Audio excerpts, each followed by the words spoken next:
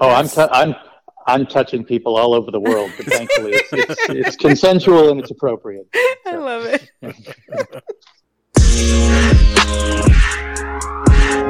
And welcome to the Riley Black Project with Crystal and John. Hey. How's it going? Good. How are you? I'm good. I'm excited. Yeah? Yeah. About what? A lot of things. Today's guests, things we're going to talk about here. So first and foremost, I just hit the last week of my Silhouette for Lasers course. That's it. And holy fuck, was that a lot of work.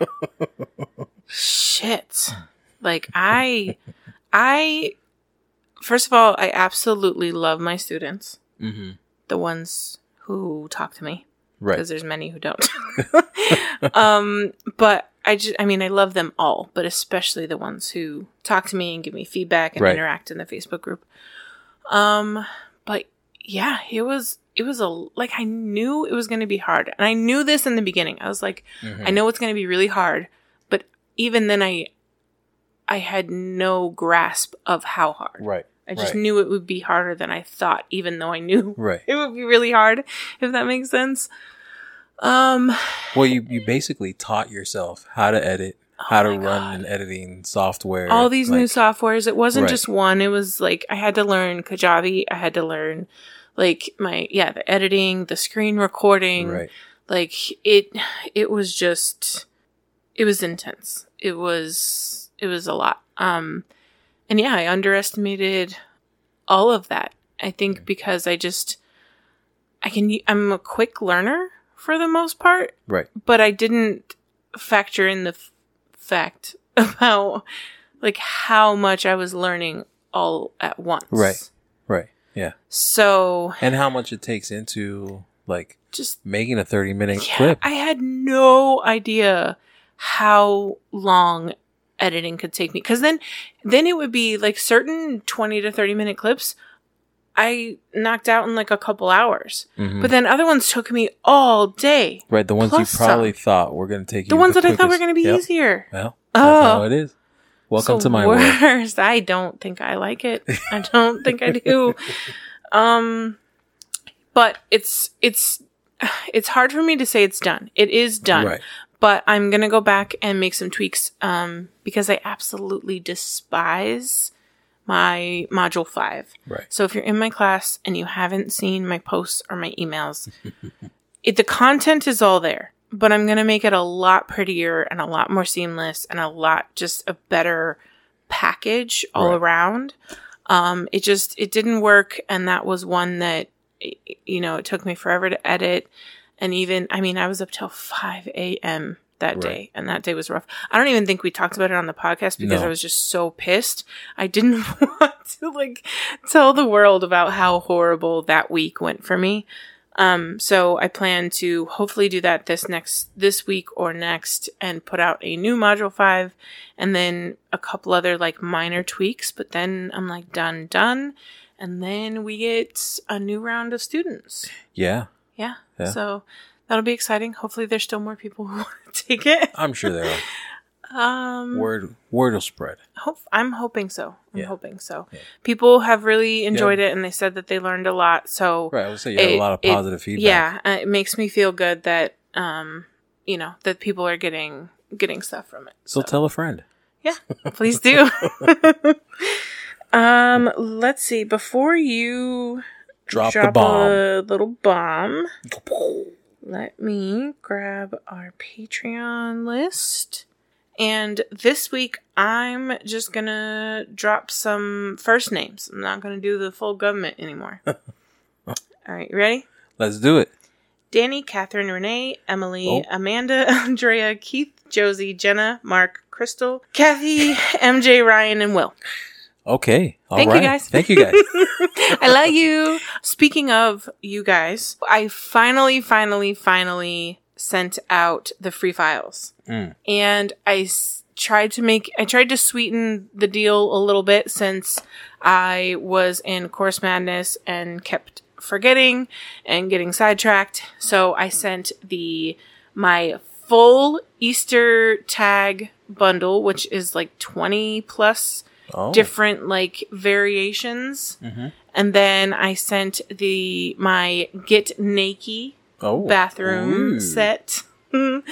And I also sent, again, to sweeten the deal, and just because I love you guys so much and you were patient, I also included the world's best mom and world's okayest mom keychain file as well. Since by the time, May is going to be here very quickly. Right. So I want them to have it now so that if they do want to sell something for Mother's Day, that they got it. So, and since the Easter one is kind of a little last minute, but if you're a crafter, you're typically got a last minute bone in you. Yeah, of course. So, what you got? Man, so it feels a little weird, but I'm going to go ahead and put it out there. Embrace the weird. So that you guys can hold me accountable to my words. But, man, taking a page out of everyone who we've interviewed and your story and everything, I am looking to make this podcasting and editing and everything my full-time gig. I'm looking to transition out of news and into this world. Not necessarily the laser world, but podcasting and helping, if you want to start a YouTube channel or because I have the TV background and everything. So editing content. Yeah. So put that to use. And if you're looking to start your YouTube channel or you have a YouTube channel that you just don't have time to edit the videos and everything, send me your raw clips. I'll put it together and send it back, or maybe send you a copy and upload it for you, or kind of, we'll see how that grows. Right, yeah. But transitioning out of the quote corporate world, right, and making the side hustle the main hustle. Yeah. It's exciting.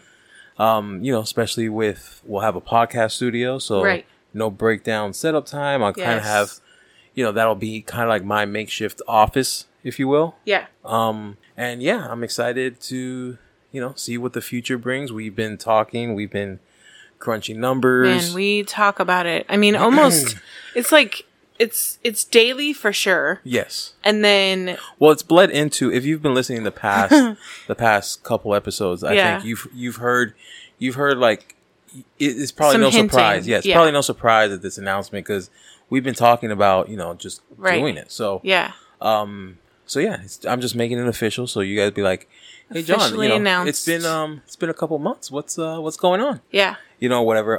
Again, this is like long-term goal.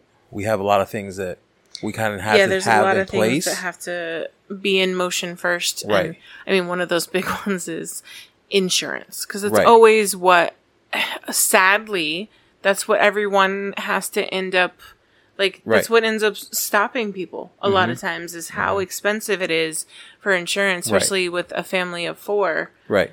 So we got to tackle that, and, many, many other things. And it could be, like a few months, or it could be even a year or two, or, there's no way to know really how long it's going to take, but we have a list of things that we need to mark off, and we'll be marking them off, one by one. Yep. And so, that's just, I know that they're about to hear the pre-recorded commercial, but that's where the Patreon support will just mean that much more, because it will, potentially go to like pay you. Right. Right. Because I can pay me now. Right. And I can I contribute to the household, but like paying you also is like a whole nother like level, or you having enough work to cover what you get paid with your job. Yeah, and if you're thinking of starting a YouTube, or you wanna boost your YouTube, or more content. Yeah. Feel free to reach out to either you or me personally, and we can talk about it. No promises now, because I still have my 40 hour, but you still got a regular job. Right. I still got a regular job, but it doesn't mean that I can't, we can't start working on something. Right. Yeah. So, we just purchased some editing software for the laptop. if you're local, I have a camera. Right. That's not my work camera. In case there's anyone from work listening, I got my own. You know, like own this is personal. Yeah, this is all. Nothing from work is being touched. Yeah. For this, including transportation, hopefully soon. Right. So yeah. Yeah, because that's one thing that we got to take care of too, is that we ended up selling your truck a couple years back. Right. Because to help out for literally daycare. but it was literally sitting there, and we were struggling at the time to afford JR's daycare, and he really needed that like interaction of other kids. And we had, a $10K worth of dollars sitting in our driveway that you were rarely driving. You drove like once or twice a week, if that. Yeah. It was more like once or twice every 2 weeks. Yeah. Because it was like when you needed a haircut, you took your truck. Right. But that was or about if we needed to pick something up at Home Depot or something. Right. Yeah. But groceries and stuff was always in my car. So we sold it, and so we've been on one car, for 2 years. I mean, I have my work car. But you have your work car that I can take for running errands personally, like going to the grocery store and stuff like that. And we've had to, we've had to do things on like one car, like where you've taken my car. And as you guys know, I rarely leave, but I swear, like the second you need to take it, it's like, oh, well, I had planned to go to the store, or I do need to go do something, or I'm stuck at home with the kids, and God forbid if something happens, now I can't, Right. So, but yeah, there's lots of things that we have like you said, in the works. A lot of things that needs to be crossed off the list before we can, actually. But yeah, no, it's I made the announcement. You did it. You didn't want to last week. No, I didn't. I mean, it's when you put it out there and you make now it's committed. Right. The listeners now have heard. Now you have to do it. Exactly. So yeah, there's no turning back. I mean, I don't think there was anyway. No. We've been pretty obsessed. Yeah. Lately. Yeah. So in a good way. Hopefully, yeah. I mean, I'm pretty sure the passion is gonna stick and go through it. Yeah. Things might, who knows how it looks. Yeah. Things might change here and there, but yeah, that's the ultimate goal. We got this. Yes, we do. And I'm taking a page. I mean, honestly, I'm taking a page out of all the stories I hear. Yeah. From everyone we interview. If you need to be motivated, just listen to our podcast. And it's almost like one of those. So here's the thing too. I don't dread going to work. I don't hate my job. No, that's been hard too. That's a hard factor. The hard part that I don't hate. You're work. Actually, I enjoy. You actually really like your job. I enjoy work. The only part, the part where I don't enjoy it is right now my schedule. Mm-hmm. Looking towards the future when JR and Jackson get older. Yeah. I hope to move up, and be on a different schedule. Right. But this is the part where I look at it like I want to do it, go into business for myself is I'm now hoping that when they get older, I'm on a different schedule. Right. Where if doing this, more present. I'm on my own schedule. Yeah. I don't have to hope. Right. I make it happen. Right. Maybe I work now. Right. Now I edit at night instead of while they're at school or whatever. Yeah. So that I can go to the game. It means you schedule around it. Exactly. Mm-hmm. Exactly. So I guess that's enough about me. So, and you've probably seen me a little more active in the group. That's part of it. That's part of it. So that you guys can, have a face. Yeah. And see. Yeah, exactly. So, so I guess we'll get our guest on the line. All right. And we'll be right back. Hey, just wanted to remind you to check us out on Patreon, where you can get Friday access to episodes, shoutouts, and free files depending on your tier. And if you aren't already, follow us at The Riley Black Project on Instagram and join the group on Facebook, where you can give us show ideas, critiques, and meet new people from the community. Lastly, don't forget to subscribe to the podcast, rate, review. Let us know how we're doing. Now, back to the show. And we're back with our guest, Jason with Lightburn. How's it going? Hello. It's going well. Halfway through his name, I was like, shit, is that really his name? It really is. We had an incident. Yeah. Where we did. We had the wrong name for a little bit. Oh, yeah. Last week. Okay. No, not last week. The week before. Was it? Okay, well, let's take this opportunity to apologize real quick. Even though it's turned into a new joke. Yes. Sorry, Scott. If that's... No, Scott was the wrong name. Okay. That is, in fact, your real name. Yeah, no, it's not. We had I don't know Steve on with JPP Plus. Don't know why I labeled it you Scott. You called him Scott. And I've been so focused on my course that I didn't even look. I'm sorry, Steve. Totally my fault. His new name is Scott at work. I had finished editing the podcast and I was uploading, and then I don't know why I was so sure that his name was Scott that I just typed it in. I don't Didn't know even why. ask me. Nothing. No, I was so sure that his name was Scott. I won't forget Jason's name because this is my brother's name. Right. So I'll remember that your name is Jason. It's easy I'm for me. Forgettable. It's fine. No, definitely not. Well, first of all, thank you so much for coming on. Yes, I've heard amazing things about you. So I was actually honestly a little nervous. I was totally nervous to ask you to be on, but you make a pretty badass software. So yeah, you do. We had to have you. I promise I don't bite unless asked nicely or provoked. One of the two. That works. I don't personally use the software, but I'm well aware of it. Yes.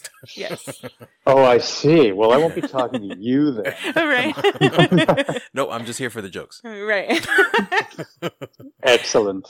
So tell us, what's your background? How did you become the Lightburn guy, which is honestly what I called you until I finally learned your name. Oh, well, that's all right. Yeah, it could be worse. Right. So, oh gosh, where did I start? So I've been into I took things apart when I was a kid. That's kind of probably where it started. Mm-hmm. So stuff would break, the toaster or the VCR or whatever. Yeah. And if my parents couldn't figure out what was wrong with it, they would just give it to me, and I would take it apart, pull it to pieces. I had a Tupperware bucket of taken apart stuff in my bedroom, and so I've always been kind of a tinkerer with electronics and interested in that kind of thing. And I had a little personal computer when I was 10 or 12, probably for the first one. Commodore VIC-20, and then, worked my way up from there. So that's probably dating me quite a bit. Yeah. But, always was into programming when I was a kid, started with BASIC and did some assembly language programming, and thought that I wanted to be a programmer. And at the time, the only real programming jobs were with IBM or other stuffy companies. And I didn't have a degree or anything like that, any formal training. So when I was living in Vancouver, I worked as a computer salesman for a little while, and somebody from a video game company came in to sell to pick up a computer, and was asking his sales guy if the guy knew anybody who could code. And I'm like, my hand up, pick me, hello. me. So I banged on their door for 6 months, and they finally hired me. But they realized that I wasn't going away, so they might as well just give me a paycheck. That's kind of how John got hired at one of his jobs in Colorado. He literally just kept sending his resume, and then finally got an in. It's how I got hired at a lot of jobs that I wanted. Oh, nice. See, I mean, it's effective. My first job was the same way. I kept going there, just show up, talk to the boss, and hi, I'm not going away. So either file a restraining order or give me a check. Right. One or the other. Yeah, exactly. Yeah, give me a restraining order or a paycheck. I'll take either. So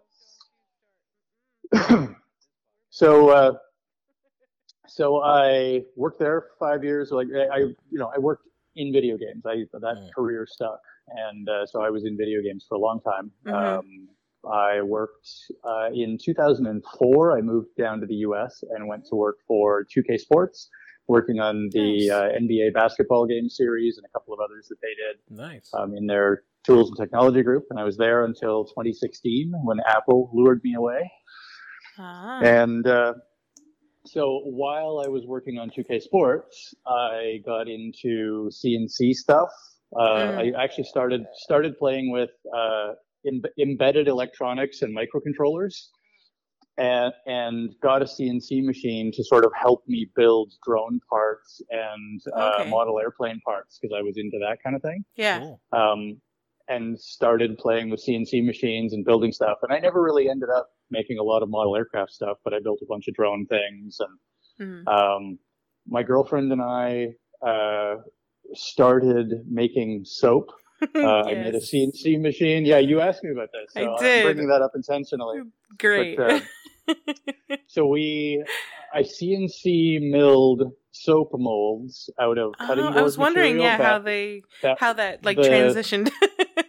Yeah. So it's kind of a funny story. A guy that I knew because of drones. I met him while flying drones, and he and a buddy of his were making a plastic molded, like vacuum formed drone body. And they had a flight club called Game of Drones. Nice.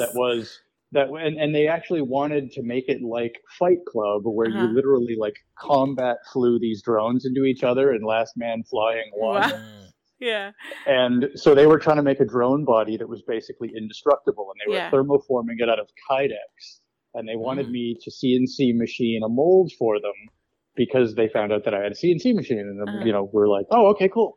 Right. So they also wanted to make soap and model it after. I don't know if you've ever seen the poster for the movie Fight Club. Yes. But there's a bar of soap that says Fight Club on it, and so they wanted to do the same thing, but instead of having that, have Flight Club and have the Game of Drones logo on the other side of the soap. And they got me to CNC machine the molds for the soap for them. Okay. And I was asking my buddy, I'm like, how do you make soap? Like, you're not taking fat people and diluting them and boiling them on a stove. Like the movie. Right? He's like the movie. And he's like, oh, no.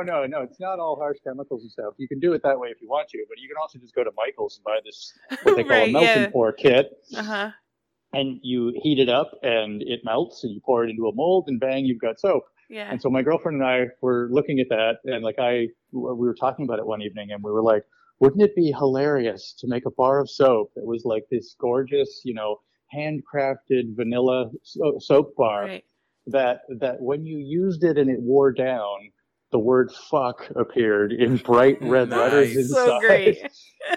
And we could sell it to like soccer moms and totally, yes, religious people who were like a little bit too uptight. You could give it to your in-laws as Christmas gifts and stuff like that, and just wait for the moment.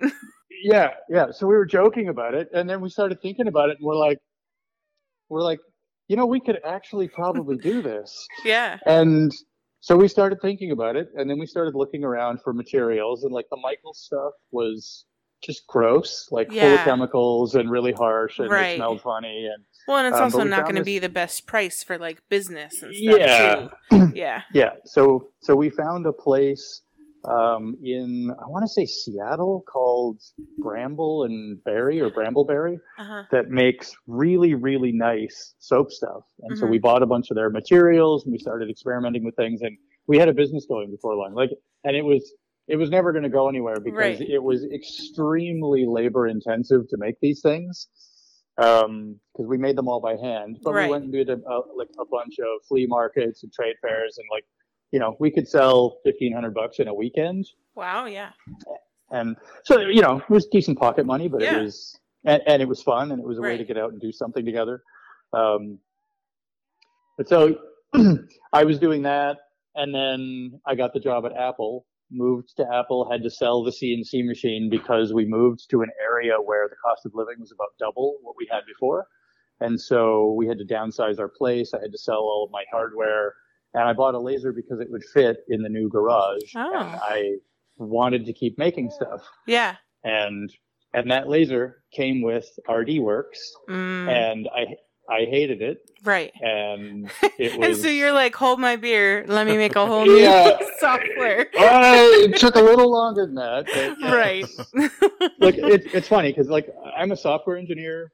And so RDWorks is kind of like written by Chinese software engineers for other Chinese software engineers. It's not really meant for end user people. Yeah.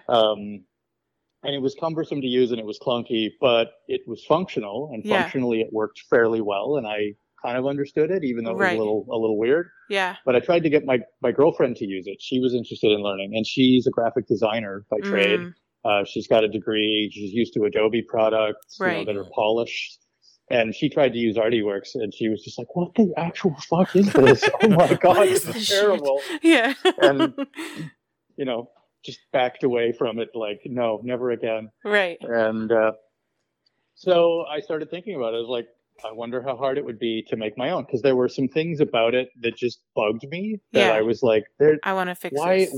Why did they do it this way? Like, this makes no sense, or this is weird, or there should be a hotkey for this, or this could be so much easier, or whatever. Yeah. So I just started tugging at threads and figuring out, like, what is the file format that goes into the machine. And that was the first step. Like, you could save to a thumb drive. Yeah. Like you save an RD file and load it into the machine. So I saved one and just started picking it apart and trying to figure out what it meant. And wrote a program that would take one and rearrange the cuts in the middle and then save it again. And when I put that in the laser, it worked. And so I was like, oh, okay, well, clearly I got this. You could do something. Like, I could make my own. I just have to figure out what these things actually mean. Right. And and things got really out of hand from there. Well, I'm glad they did. I actually, thankfully, because of Lightburn, have never had to experience RD Works.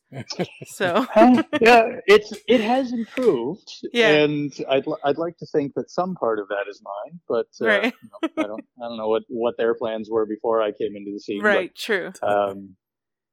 But, true. But yeah, it's gotten a little better. It's gotten a little bit more polished, and apparently they are talking about coming up with a new version of it. Like a full rewrite. Yeah. So I may have some actual competition before too long. We'll see. I mean, so like, you guys are just kind of like all around good. I mean, there's always like really cool improvements coming out. Like I'm always like the new updates. It's like, oh, did you see the new Lightburn updates? Although as like a what do you call it?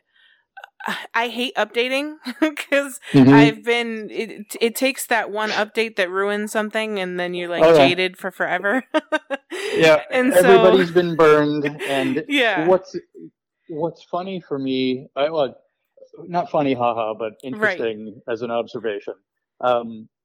We have enough users now, like, probably more than 200,000 people use the software licensed. And there are people who have pirated copies as well. So I don't know what the actual real number of end users is. And some of those 200,000 licenses that we have out there are like schools or maker spaces. And so there's many people using them. So they're shared. When you have that many people using something, correlation is not causation. If you update Lightburn and Windows does an update and you change something else and you decide that it's time to replace your controller and your power supply and, we've literally had people who've like, I'm having a problem, Lightburn broke my machine. All I did was change my power supply, replace the controller, update Windows. But it was Lightburn that did it. And Lightburn broke everything. And I'm like, wait, what? It wasn't me. Why is this my fault? Because you're the easiest one to blame, probably. Yeah, I'm the one they can get a hold of. Right. So you need to stop answering. Yeah. So I occasionally have a little bit of jadedness in the back of my mind. I'm like, really? Did I really though? Was it really my fault? But we take things like that in earnest, and we genuinely do try to figure out what the problem is. And, I take bug reports really seriously. I take it personally when people lose work. Like, somebody says, oh, the software crashed and I lost a bunch of my file. I'm like, send me the file. I'll recover it personally if I can. Like, I will actually do those things. Yeah. So it's pretty devastating I almost lost like my files, and that was the heart attack that I like. You only need that once, and you'll figure out like how to not be there again, because it's Well, we do like Lightburn does things automatically in the background. If you edit your machine settings, for example, we actually cache a backup of them. So if you screw something up, you can use the restore, like you can go find the backup and restore it. We do the same thing with prefs, because there's something weird where right after an install, every once in a while, the software won't load the preferences properly. And I honestly do not know why. But if it doesn't load them correctly, then you start with a blank slate, and that's what gets saved. Mm-hmm. And so we also back up your preferences, and the last update made it actually really easy to find old ones and restore to them. Mm-hmm. So that helps, I think. And we do genuinely try when somebody says, "Hey, I'm having a problem with this. Here's my issue." We'll look at it and we'll try really hard to fix stuff, because I want it to be stable. I want people to trust us. So basically, Lightburn started with you. Where are you guys at now as far as like employees? Like, what have you grown into now? And to me, this is crazy, because Lightburn was just me. Yeah. I was the only programmer for the first couple of years. Wow. I had one or two people who worked with me on a contract basis, briefly, like as you needed for like somebody who already had a job and was just looking for a bit of side income or something like that, and so they would implement a feature or two, that kind of thing. But largely, it was those were short stints, and I didn't hire the first real employee. Until 2 years ago, a little over 2 years ago, February, I think, was when Adam started. And he was the first full-time hire. Mm-hmm. And now, prior to that, we had volunteers who would do documentation for us. I had a couple of people working with me to help with like forum support and email support, things like that. Mm-hmm. But they were volunteer, and so Rick James is one of them, and Ray Kolodowski is the other. Mm-hmm. And so they've been kind of with me from the beginning and helping wrangle things, but they were never formally employed by Lightburn. Uh-huh. And so Adam was the first actual hire. Since Adam started, we've hired Justin, Joe, and Wayne are the other three devs aside from me and Adam. So we're now up to 5 developers. Wow, nice. And we have 5 developers, and I think the company now is at 20 total people. That's awesome. Many of those are part-time. So we've got some part-time support people, and we've got one in the UK. We've got one in Australia or New Zealand, somebody in Portland, somebody in, we have people now in 5 countries on 3 continents. Wow, that's awesome. So, that's crazy. Yeah, we try to like spread them out so that we get some time zone coverage, because if we have everybody in one time zone. I mean, so we had to think about that with Emily's group when she was adding moderators. It was like all the people we knew were like East Coast, and we're like, this is not going to work for West Coast, because we're sleeping sometimes when shit's going down on the West Coast. So one of the companies that sells our software with their hardware is Darkly Labs, and they're in Australia. And so they've got a fairly significant portion of people there. We've got a broad customer base in Germany.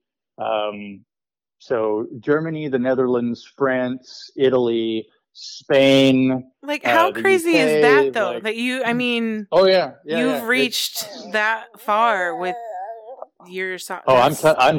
I'm touching people all over the world, but thankfully it's consensual and it's appropriate. So. I love it.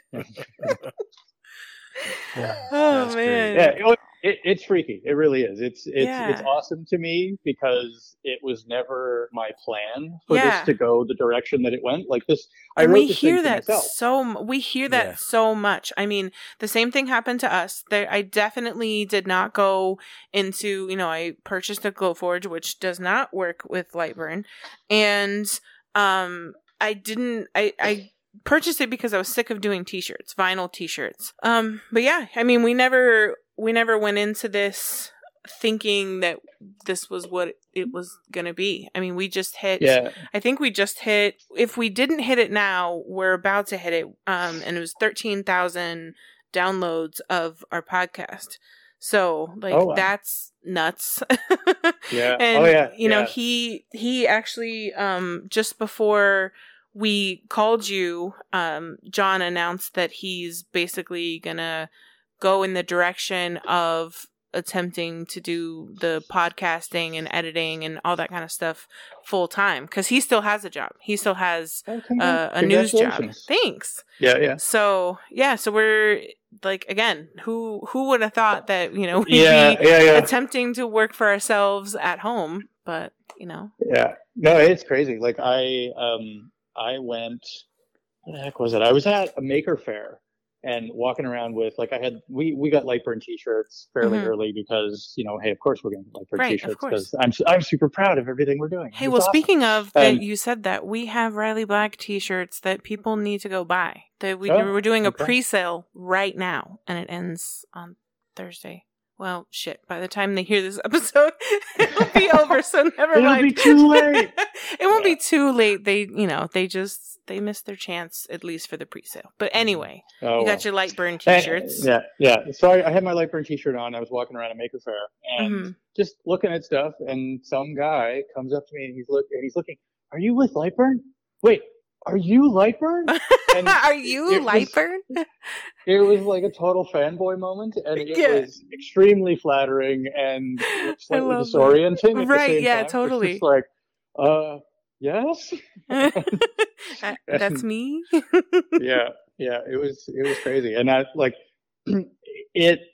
I didn't expect it. I never expected that any of this was going to happen. And so every time we hit one of these little milestone moments like that, where somebody like singles me out and like, oh my God, I love everything you guys have done. It's so amazing. It's just like, holy shit. Right. Like, okay, this is cool. People like this. This is good. Like I've never had somebody swear at me, in person. So I'm sure that'll happen at some point. But, right. But you can't have all positive moments. Well, just because they haven't done it at you.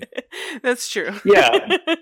Yeah. Well, we've occasionally had customers who are upset about something like, the software crashes or there's a problem with their license and they're losing business and stuff like that. We try to take care of those quickly. Right.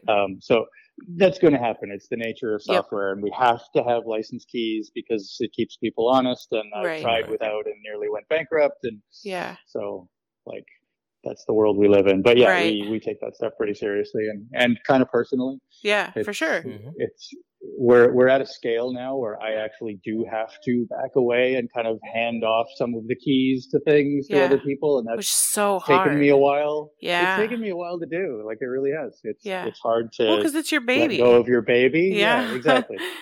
My little fire-breathing dragon baby. Yeah. Well, I mean, I just recently had to pass off some things to John. He fulfills my physical keychain accessory orders, and that was really hard for me.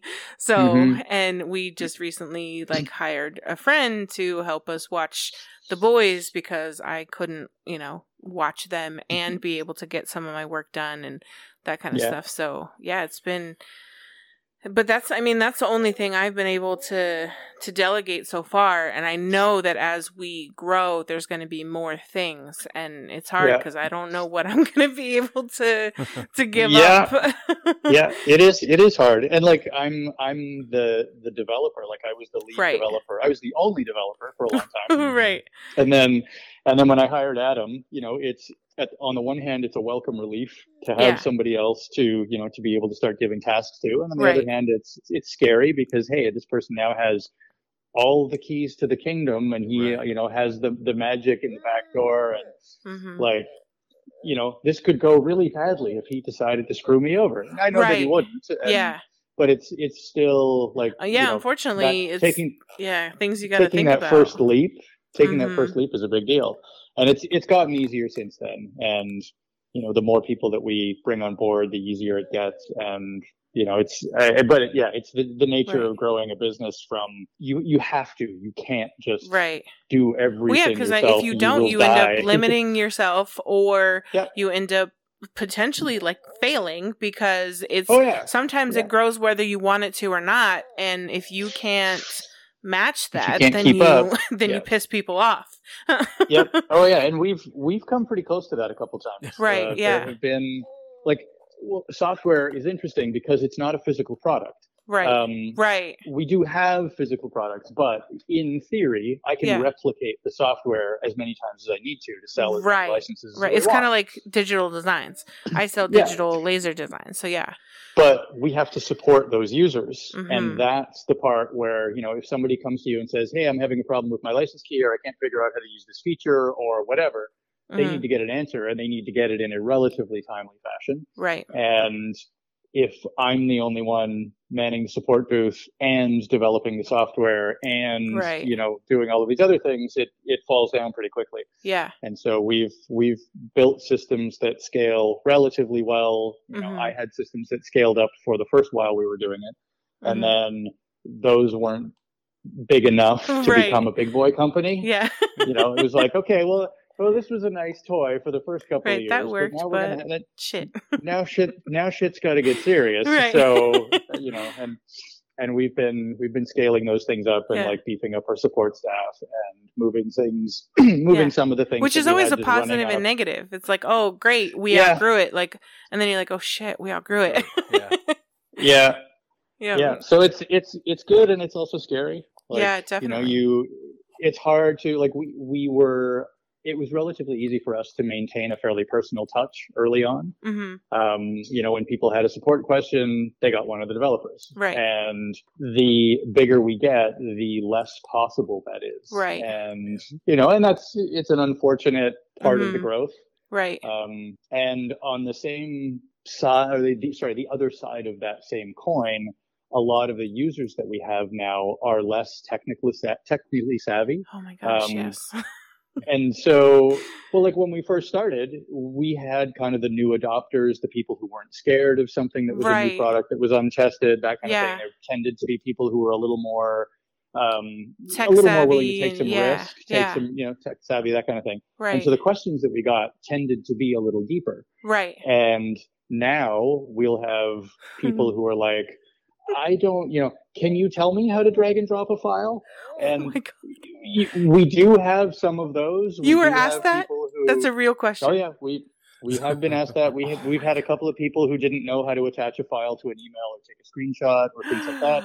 And they're using a laser? Yeah, and I'm okay with that. Right. I'm not going to shame somebody. No. Yeah, but yeah. If you're 70 years old and you've decided that, hey, this would be a fun hobby. True. Yes.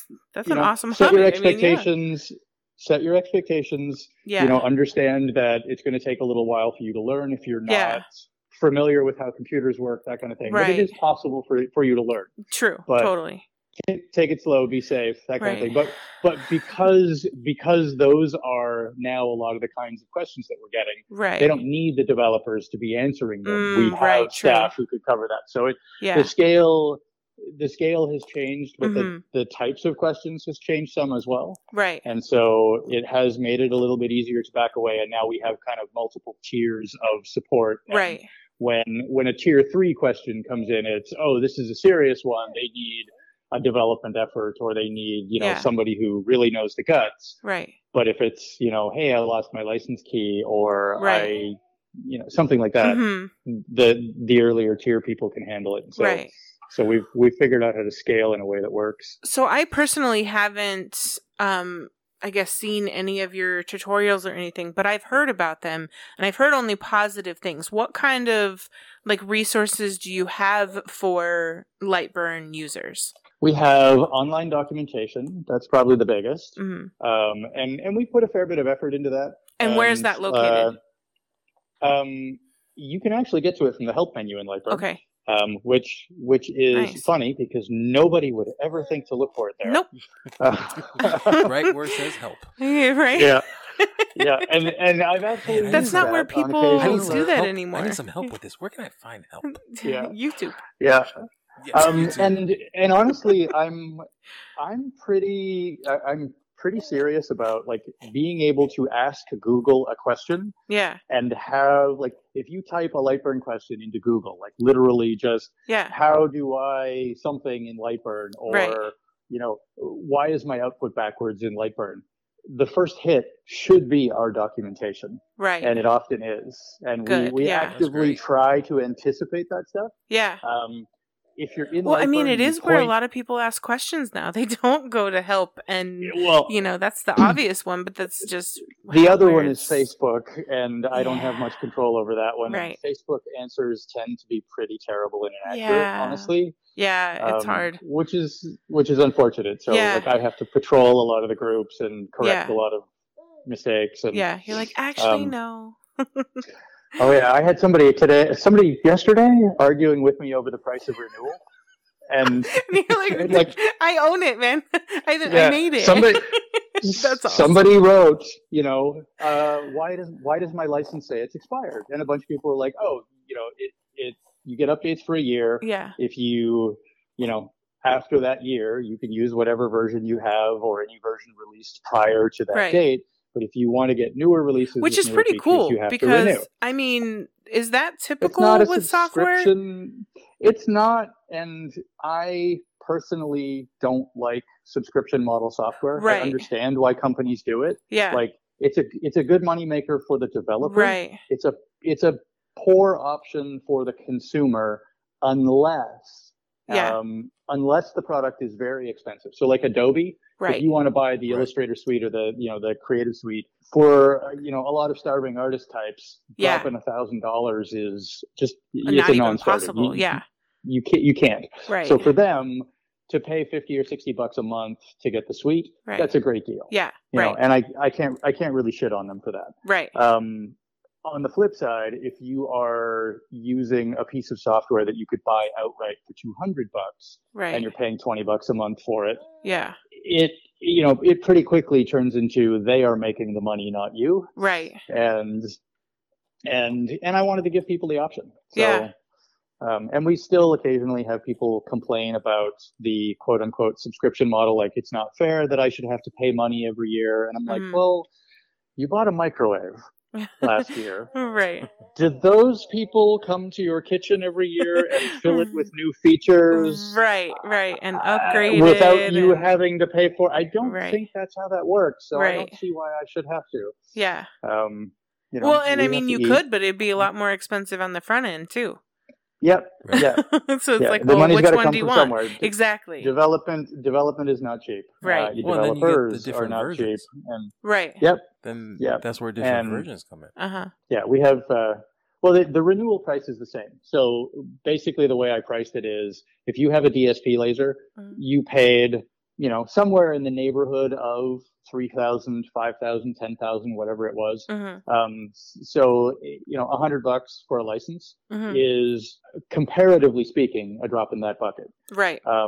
If you bought a diode laser and you spent $250 or $300, that $100 price tag is a significant part of what you spent on the diode laser. So it's not really fair for us to charge that same price for it. Right.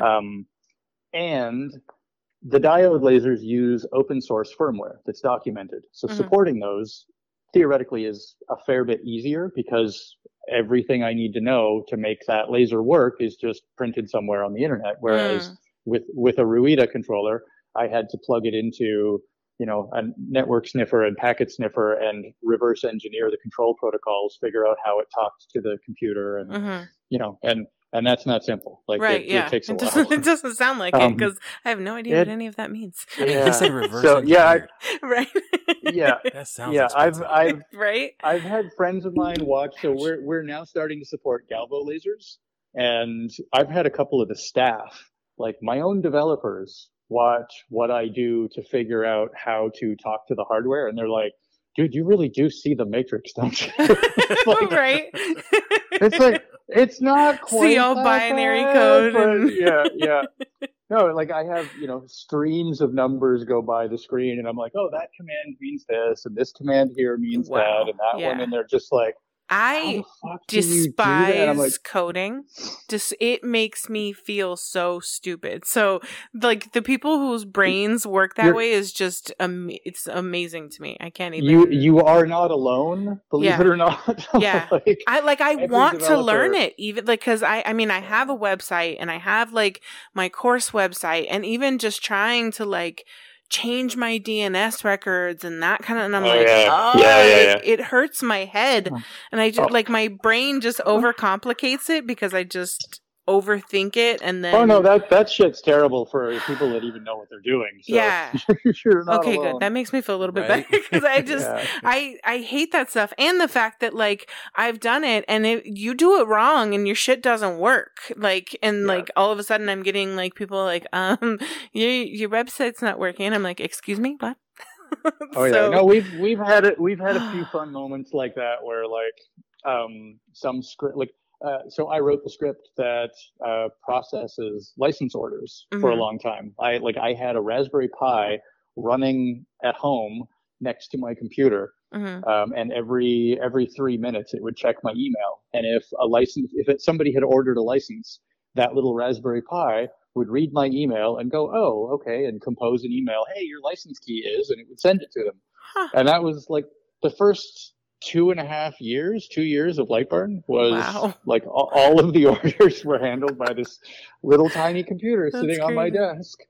And anytime my internet went out, I had a fucking panic attack. Oh, right, yeah. Right. And like, shit, set up the phone tether and like, yeah. So.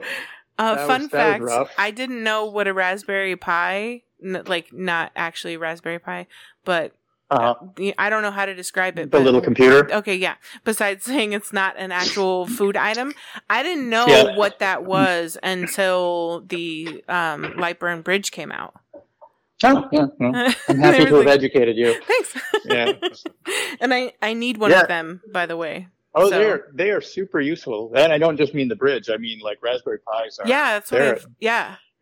They are freakishly powerful for the size that they are, and as a programmer, being able to just take a little $35 machine off the shelf, tell it to do a bunch of shit for you, and I've built up my little robot army.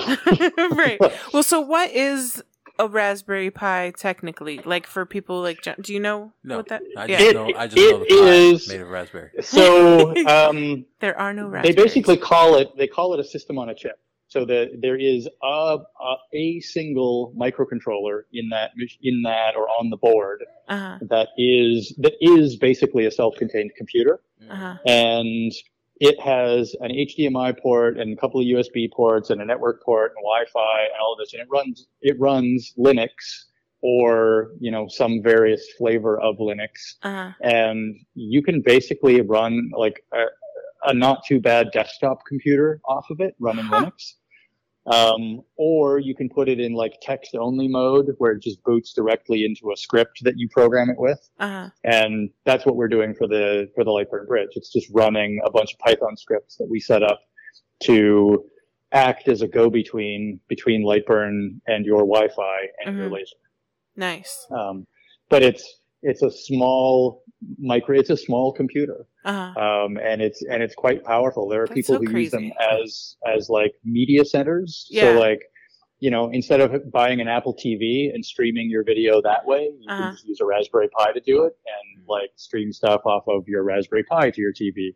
That's crazy. I know people who use them as home firewalls or VPNs. There are companies that use them as their CNC controller, like the brain for the CNC controller in the machines. They're used for all kinds of stuff. Yeah. So that's crazy. And they're used in like a lot of places that are not as competitive with their dollar as the United States, use them to teach kids about programming. So like they have educator editions that are like, if you buy a $400 thing that's got a little HDMI screen and a keyboard and a case with a computer, and it is self-contained, complete. You can take it home with you and code. So nice. kind of like having a Chromebook or a little laptop. Right. But whatever. But they're, yeah. Nice. Yeah. So they're cool. What does they're a pitch to get right now? I know. I was like, I was getting so mad at my laser because it doesn't communicate well with the Wi-Fi. And I was getting so frustrated and I was like, I need one of those Lightburn bridges. And then Kathy was like, they're gone. They're sold out right now. I was like, damn it. Yeah. we should have them by end of April, early May. Awesome. We've got an order for another 200 units that should be shipping out by then. Yeah, I won't miss. Fingers crossed. I didn't want to miss the first one, and then forgot, and then of course my brain reminds me when I can't have it. I might know a guy who knows a guy who could set aside one for you. Awesome, we'll talk. Yes. So what are some big things that are maybe like coming, like some new cool updates, or is there any of those that's coming out soon? We have, or some that were just recently released or anything like that. Because wasn't there a pretty big? We had one. Yeah, we had one that was pretty big that was just released. So we released version 1.1, and then one of the things that happens when we do a release is there's always something that slips through, because we support so many different kinds of lasers, and we're doing a bunch of kind of under the hood plumbing rework to support the new Galvo systems, and so inevitably we're going to break something for somebody, right? And we don't have the ability to test every possible combination of computer, operating system, laser, hardware, all of that. So a couple of things slip through. And so we did the 1.1 release, and then we get a couple of bug reports, within a day of like, hey, this shortcut doesn't work in German. I'm not even shitting you. That was my gosh. On my German keyboard, or it was German, Polish, and French, I think. The key combination for one thing didn't work. And it was because we were using a particular key combination that produced an accented letter N on their keyboards. And so we had to pick another keyboard mapping for it. But it's like, how the fuck am I supposed to find that? Yeah. So, the anxiety you have before releasing a new update, I could not handle that. Oh, God. Don't even, yeah. I would die. I lose sleep. I really do. Yeah. But, we push it out into the wild, and we know damn well that there's going to be a couple of things you just kind of got to be prepared for that, yeah. And we wait, and we, like, so we do... Kind of like the launch of the new iPhone. Yeah. Yeah, a little bit. Yeah. It's like we would let this one. I don't know. I never get the first one. Then we'll go I wait a couple weeks or a couple months, and I'm like, work on those bugs. Yeah. And then with the 0.2 version, right. So if everybody waited, we wouldn't get those bug reports that we need to actually fix the stuff. So it's kind of self-defeating. But we have all of the betas. Well, like first, Kathy. Kathy's figure it out. Testing queen. Like she's one of those that is always sending us in our group chat of like, look at the new Lightburn things, and like half the time I read them and I'm like, I have no idea what any of that means, and she's like, well, this one's really cool, or like this one, I think one I was mentioning to her was making sure that the cut order, that the cuts always go last or something like that. And there's a new feature where you can right click and it'll just do it for you. Yeah. And she was like, she goes, I don't know if that's a feature yet, but let me see if it's on the list. And she was like gone for like a minute or two, and she was like, oh, yep, it's on the list. I think it's actually coming out soon. And I was like, how do nice. Yeah, she's one of the beta testers. Yeah. So we have a bunch of people who are, constantly getting new drops. Like while we are developing it, we have an internal group of people like Kathy and other users who are comfortable with, hey, it might break, and if it does, you can just roll back to a previous version, because we have them all. And tell us quickly, and if it does break, we fix it quickly. Yeah. But yeah, so they'll use it, and they'll have access to that list of what's changed. We have, on our user forum, we have a section for the beta testers, so they can report bugs back to us. We can fix them. We post what's changed. They can keep track of, hey, these are the things that have changed. So yeah, try those maybe. Yeah. But yeah, so we'll do a release, and a bunch of things will get fixed, changed, updated, new features will get released, and then we'll have the trickle come back of, this broke, or it doesn't work on this type of machine, or this hotkey in this language is broken, or whatever. And so we patch those as fast as we can. We usually do we'll do the 1.1 release, for example, on Tuesday, and by Wednesday or Thursday, we've done the first patch release, because we get a couple of bug reports. And it's like, okay, this broke, that broke, this broke. We'll fix those things quickly, get that next patch out. And then I'll wait another 2 days. We'll get a couple more trailing bug reports in. And then we usually wait a week or two for the next one. Right. So like leave it for a little while and accumulate as much information as we can from as many people. And like, you know, we don't want to give people update whiplash where they think, oh, well, you know, it updated like 4 times. They must have really screwed this one up. And it's like, no. You know, it's just part of the process. A couple things slip through and we fix them as fast as we can. And especially like if it's anything that could cost somebody work or cause a crash, I want to fix those as quickly as I possibly can. So sometimes I will, rather than hold off and wait for a few more things to get finished, I'll just bang that one out quickly so that, you know, nobody loses stuff. And you know, important. we'll take the hit. We'll look a little bad so that, you know, somebody doesn't lose their work. Yeah, because you're the middleman in between a lot of people's, you know, businesses, and livelihoods and stuff. So it's a lot of pressure. I take that seriously. Like there is, you know, as they say in Spider-Man, with great with great power comes great responsibility. You know? So it's like I don't necessarily think I have great power, but I do recognize that. I recognize that a lot of people rely on it. For sure. I want to make sure it's smooth if possible. So so.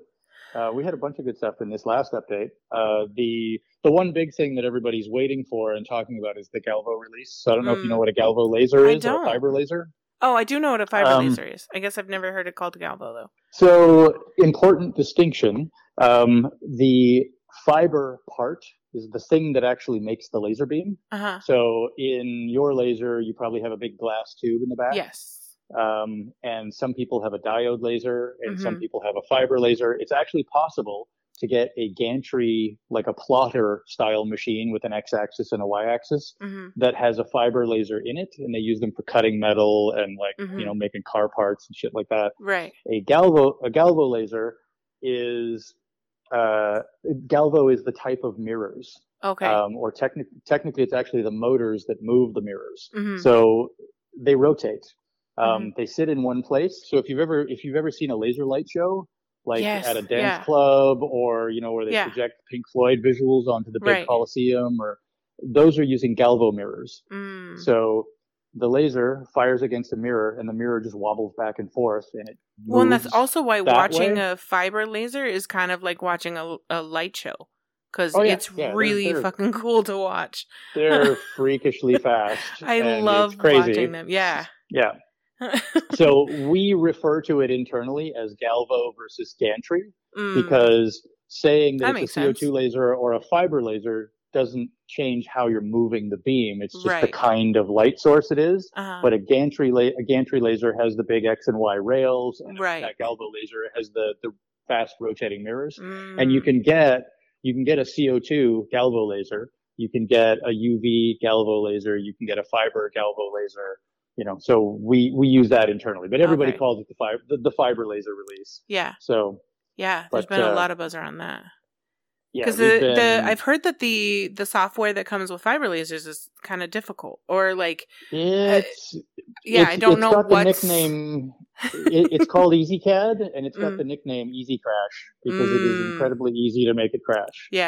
And that's not fun. It's no, it's not so much fun. It's kind of clunky. It's kind of cumbersome. It actually has a lot in common with RDWorks. You know, from the same kind of thing. So of course you had to get your Superman cape on, and you're like, hold my beer again. It was not fun. I bet. It was kind of a bitch to get it figured out, and and we had. I was poking at it for a while, and I had a lot of the communication figured out with the machine, like what the commands meant, but I couldn't get the machine to actually talk to me. I could send it stuff, and it was just like, "I'm sorry, who are you?" Your matrix was broken. and I'm like, "No, but it's me. It's cool." So what ended up kind of pushing me over the edge was there was a guy who was working on his own open source version, and he emailed and asked, "Hey, would you be interested in? I've been doing some work on this, and I have some information. Would you be interested in sharing or something?" And the thing that he did was he removed the original driver that came with EasyCAD, and he just replaced it with something else. And so I didn't end up using almost any of the work that he had done. Yeah. But I did the same thing in that I swapped out the driver. Okay. And started talking to the board directly instead of through their hardware driver. Mm-hmm. And then it talked to me. Nice. And then it was, as soon as that happened, it just light bulbs. Off it went. Yeah. Yeah. Nice. Yeah. Well, it's like, it's kind of like, I don't even know how to describe it, but like if you're trying to make something and you know, like it'd be like having writer's block. You know, you've got all these great ideas piled up behind you, and if only you can just get them first onto bit, get that first bit down on paper, and as soon as you've got a flow going, then it just starts to roll. Yeah. And that was very much how it was. Like there was this roadblock, and we got through it. And so, I mean, this is a perfect opportunity for me to ask, like, our question that we've been asking everybody of, like, when you hit those, like, roadblocks or you're new or, like, you're struggling, like, how do you get over those? Do you just, like, keep going and just keep cursing along, or? I swear a lot. Same. Yeah. I've probably invented swear words. Yeah. But, for me, it's kind of a mixed bag, because there are times where if I feel like, you know, like I get angry, and I'll be like, I will not let the inanimate object beat me. I'm going to fucking do this, and I'm going to sit here no matter what. I will not eat. I will not pee. I'm going to, like, you know. And then there are times where my girlfriend comes in and sees me in that state and is like, "You're doing it again, aren't you? you really need to go and just take a walk and, like, clear your head and it always takes your spouse for a little while." Well, yeah, you know, I'm getting a little better at doing that on my own, and there are times where I will do that on my own. Like I'll go take the dog for a walk, go do a workout, go do something, like, and then come back. Yeah. So there's this subconscious part of my brain. My one of my best friends calls his solver. And he's like, it's the part of your brain that just will not stop picking away at a problem. Yes. And everybody has it in some form or another. And if you just distract yourself for a while and go do something else, solver sits there in the background going, well, how the fuck do we make this? And, you know, picking away at it. Yeah. And like, I do some of my best thinking in the shower, where I am literally thinking of nothing else, and I'm just standing there enjoying the hot water. And like, oh shit, I know what it is. And like, and there have been times where I have been asleep and I have woken up in the middle of the night and gone, and your solver was hard at work.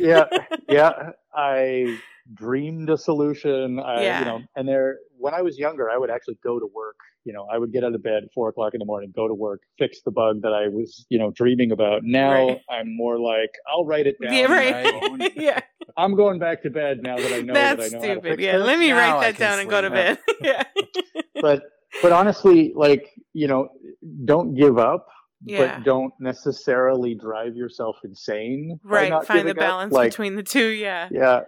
Take a break, take a walk, think about it, come back to it, do something else. Like I usually have 4 or 5 things that I'm actively working on at any one time. Yeah. And for some people that would drive them insane. Yeah. And for me, it's the thing that keeps me sane, because if I hit a roadblock with one, I can just switch gears and go start working on something else and let the other thing percolate for a little while. And, you know, for me, sometimes it's a weird math problem, you know, in math that I'm not comfortable with, or a coding thing, or talking to the machine, or whatever. But I'll just switch gears and work on something else and let the first one percolate on the back burner for a while until, that's a good idea. Come back to it, look at it with fresh eyes, think about it a little bit. You know, well, sometimes I'll overwork it and get so frustrated, and then I become obsessive about it, but then I need to let it go, because I've gotten to that point where, like, I'm exhausted, or, you know, whatever. And then I'll take that break because, like, I have to, because I, like, have to feed the family or feed the kids or go to bed. And then the next day I'll look at it, and, like, 2 minutes in, I'm like, oh, you idiot. It was right there. Like, oh my God, that was so stupid. Like, why didn't I think of this? So there's a thing that people do in programming that they call rubber ducking. And somebody actually came up with the idea of actually having a physical rubber duck that you just sit on your desk and you point at it and you're like, okay, I'm going to walk you through this problem I'm having. And you're talking to a rubber duck and you look like an idiot. Right. But it works. And so it started because you would get another programmer. Like they'll, if you grab somebody else, regardless of what it is that you're doing, if you're having a problem with something and you can't figure out the solution, try to explain it to someone else who has, a relatively decent understanding of that same problem. I'm your rubber duck. You are I was just thinking that. I'm like, quack, quack. If you can... In order to explain it to somebody else, you have to fundamentally understand it yourself. Right. You can't get around that. If you don't understand the problem, you're never going to be able to explain it to somebody else. Yeah. So it forces you to think about it in a slightly different way, in a more broken down way, in a, logical progression of steps kind of thing, where, and it forces you to get past that can't see the forest for the trees kind of moment, where like sometimes you can be looking at the words in front of you, and like we've all done these online things where it's like you read the first sentence wrong, and it's like, yeah, that wasn't actually the first sentence, and the word "the" is in there 3 times, and you missed it, and that kind of thing happens to people because you expect that's what you're going to see, and so if you're too close to the problem, you don't think about it in the same way. If you force yourself to explain it to somebody else and teach them the problem, you often force yourself to understand it or look at it in a different way. And so they call that rubber ducking. And you can actually do it with a rubber duck or another human. I never knew it, but I do rubber ducking to my husband all the time. Like, hey, I'm having this problem. Can you come in here for a minute? Well, and how many times am I talking to you? You say absolutely nothing, and I'm like, and I'm like, glad I could help. And I go back to the couch every time. Yep. Oh God, the number. Yeah, I've done that. I need to call in my rubber duck sooner. I'll talk to, like, I mean, you see that on sitcoms where like somebody comes into a room and I'm having this horrible problem with but maybe and they're talking to themselves the entire time, and then they're, well, thanks, good talk, and they leave. Like I've had those moments. I'm sure you have.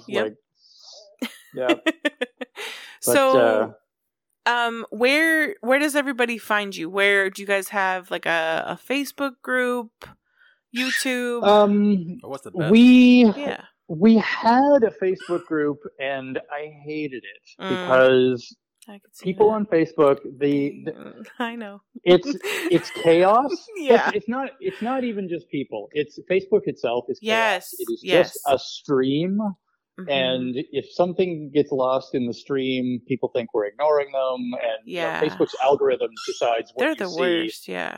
And that makes it hard. And it wasn't segregated. And so like diode users were telling CO2 users. Right. Yeah, I could only imagine that shit show. Turn on your beam so you can focus it. And that's dangerous. And CO2 users were telling diode users to adjust their mirrors. And I'm like, they don't have mirrors. Yeah. And so we have a forum. We have our own support forum, and we have email support. And if you send us an email, we will reply. We try to reply within the same day, typically less than 8 hours. It's usually less than 4 hours.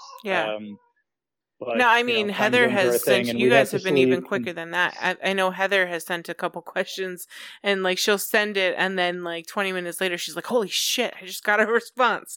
It happens. Yeah. It does. It depends on the volume. Yeah, like, for sure. On lots of factors. Overlapping and that kind of thing. But and there are days where, like, literally somebody will send an email and they'll get a reply back in minutes. And they're like, what? Where? Were you guys, like, sitting here just waiting? So I wish we could always be that fast, but we can't. But email. So we have support at lightburnsoftware.com. We have forum at lightburnsoftware.com. Our website is just lightburnsoftware.com. So we try to make it pretty easy. And then we do have Twitter. Like, we're on Twitter as Lightburn Laser. We're on Instagram. We're on TikTok, although we're not super active there yet. We're building out some of the new hires are actually content creation teams. I was going to say. I'm probably not going to dance. But come on, Jason. Well, we're actually starting to do the content team that we've got. We've got a couple of people who are doing and I have historically done a lot of the YouTube videos myself. The production value is not great. I ramble And people learn a lot, but right. it's maybe not the best. I know a guy who can best help you produced. with that. Yeah. Sean. So that's what he's actually going to be trying to what he's going to be branching off into is because he does editing in his and content creation. That's what he does now. So for the news, but now he's going to shift that into the laser world, the podcast world. Yeah. Well, good for you. Yeah, my last the last couple of videos that I've done, I've been pretty happy with because I've done voiceover, script, like editing, and been more stuff. Concise and tried to be less spastic, because like when I'll sit there and like wiggle the mouse and this area over here, and I'm circling it with the mouse and over and over again, over and over and over again. And there are people who are like, "Man, that is super distracting." Can you stop it? Yeah, I'm really hyper. I'm sorry. Yeah, I get it. My ADD is not my friend here, right? But, but the content people that we have now are fabulous, and awesome. They are producing really, really good work. Like super, just there's no contest. They're doing way better than I ever did. Yeah, and I'm stoked. Like I'm really happy about it because it's going to help a lot of people. For sure. And so that's part of what we're trying to fill out. And we've got a few new, like after Galvo, we've got some other machine types on the horizon. I'm not going to say a whole lot there, but but we have things that we're doing, things secret. And stuff. Awesome. yeah. I can't wait to see. Yeah. We're not sitting still. I promise. Good. So. All right. Well, we've reached the end. Thanks for spending an hour with us. Appreciate your time. And Jackson, Absolutely unfortunately. my pleasure. Yeah. And that's been another great episode of the Riley Bike Project with Crystal and John. Bye. Maybe we're all done.